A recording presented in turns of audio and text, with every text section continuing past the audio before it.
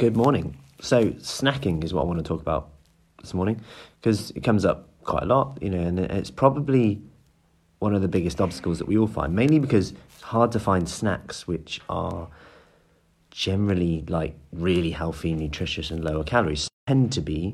Snacks tend to be more calorific, easy to overeat, sweets, chocolate. You go down a snack aisle, they're there to be overeaten. The food packaging is there to grab your attention. It's hard to sometimes stop eating them, and they can be delicious, chocolate sweets, especially this time of year.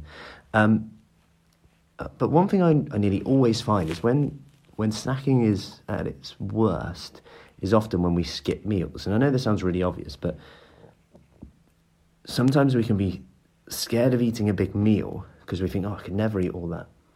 That's like 500 calories in a meal or something like that.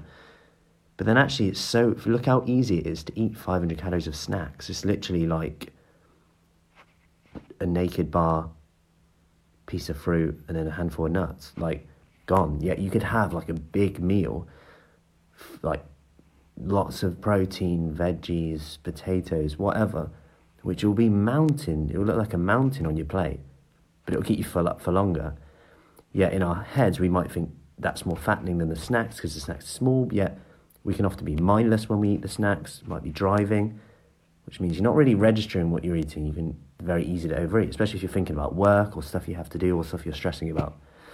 So one thing I'd look at with the snacking is, are you having 3 meals a day? Are you having protein at each meal? Start there, and don't think it will happen overnight and you'll just stop snacking, but it might be that you feel less need and you're thinking about food less because you're more satisfied at the meals. Sure, your meals might be higher calories, but if that reduces your snacking, overall, you'll probably eat less. Give it a try. Let me know how you find it.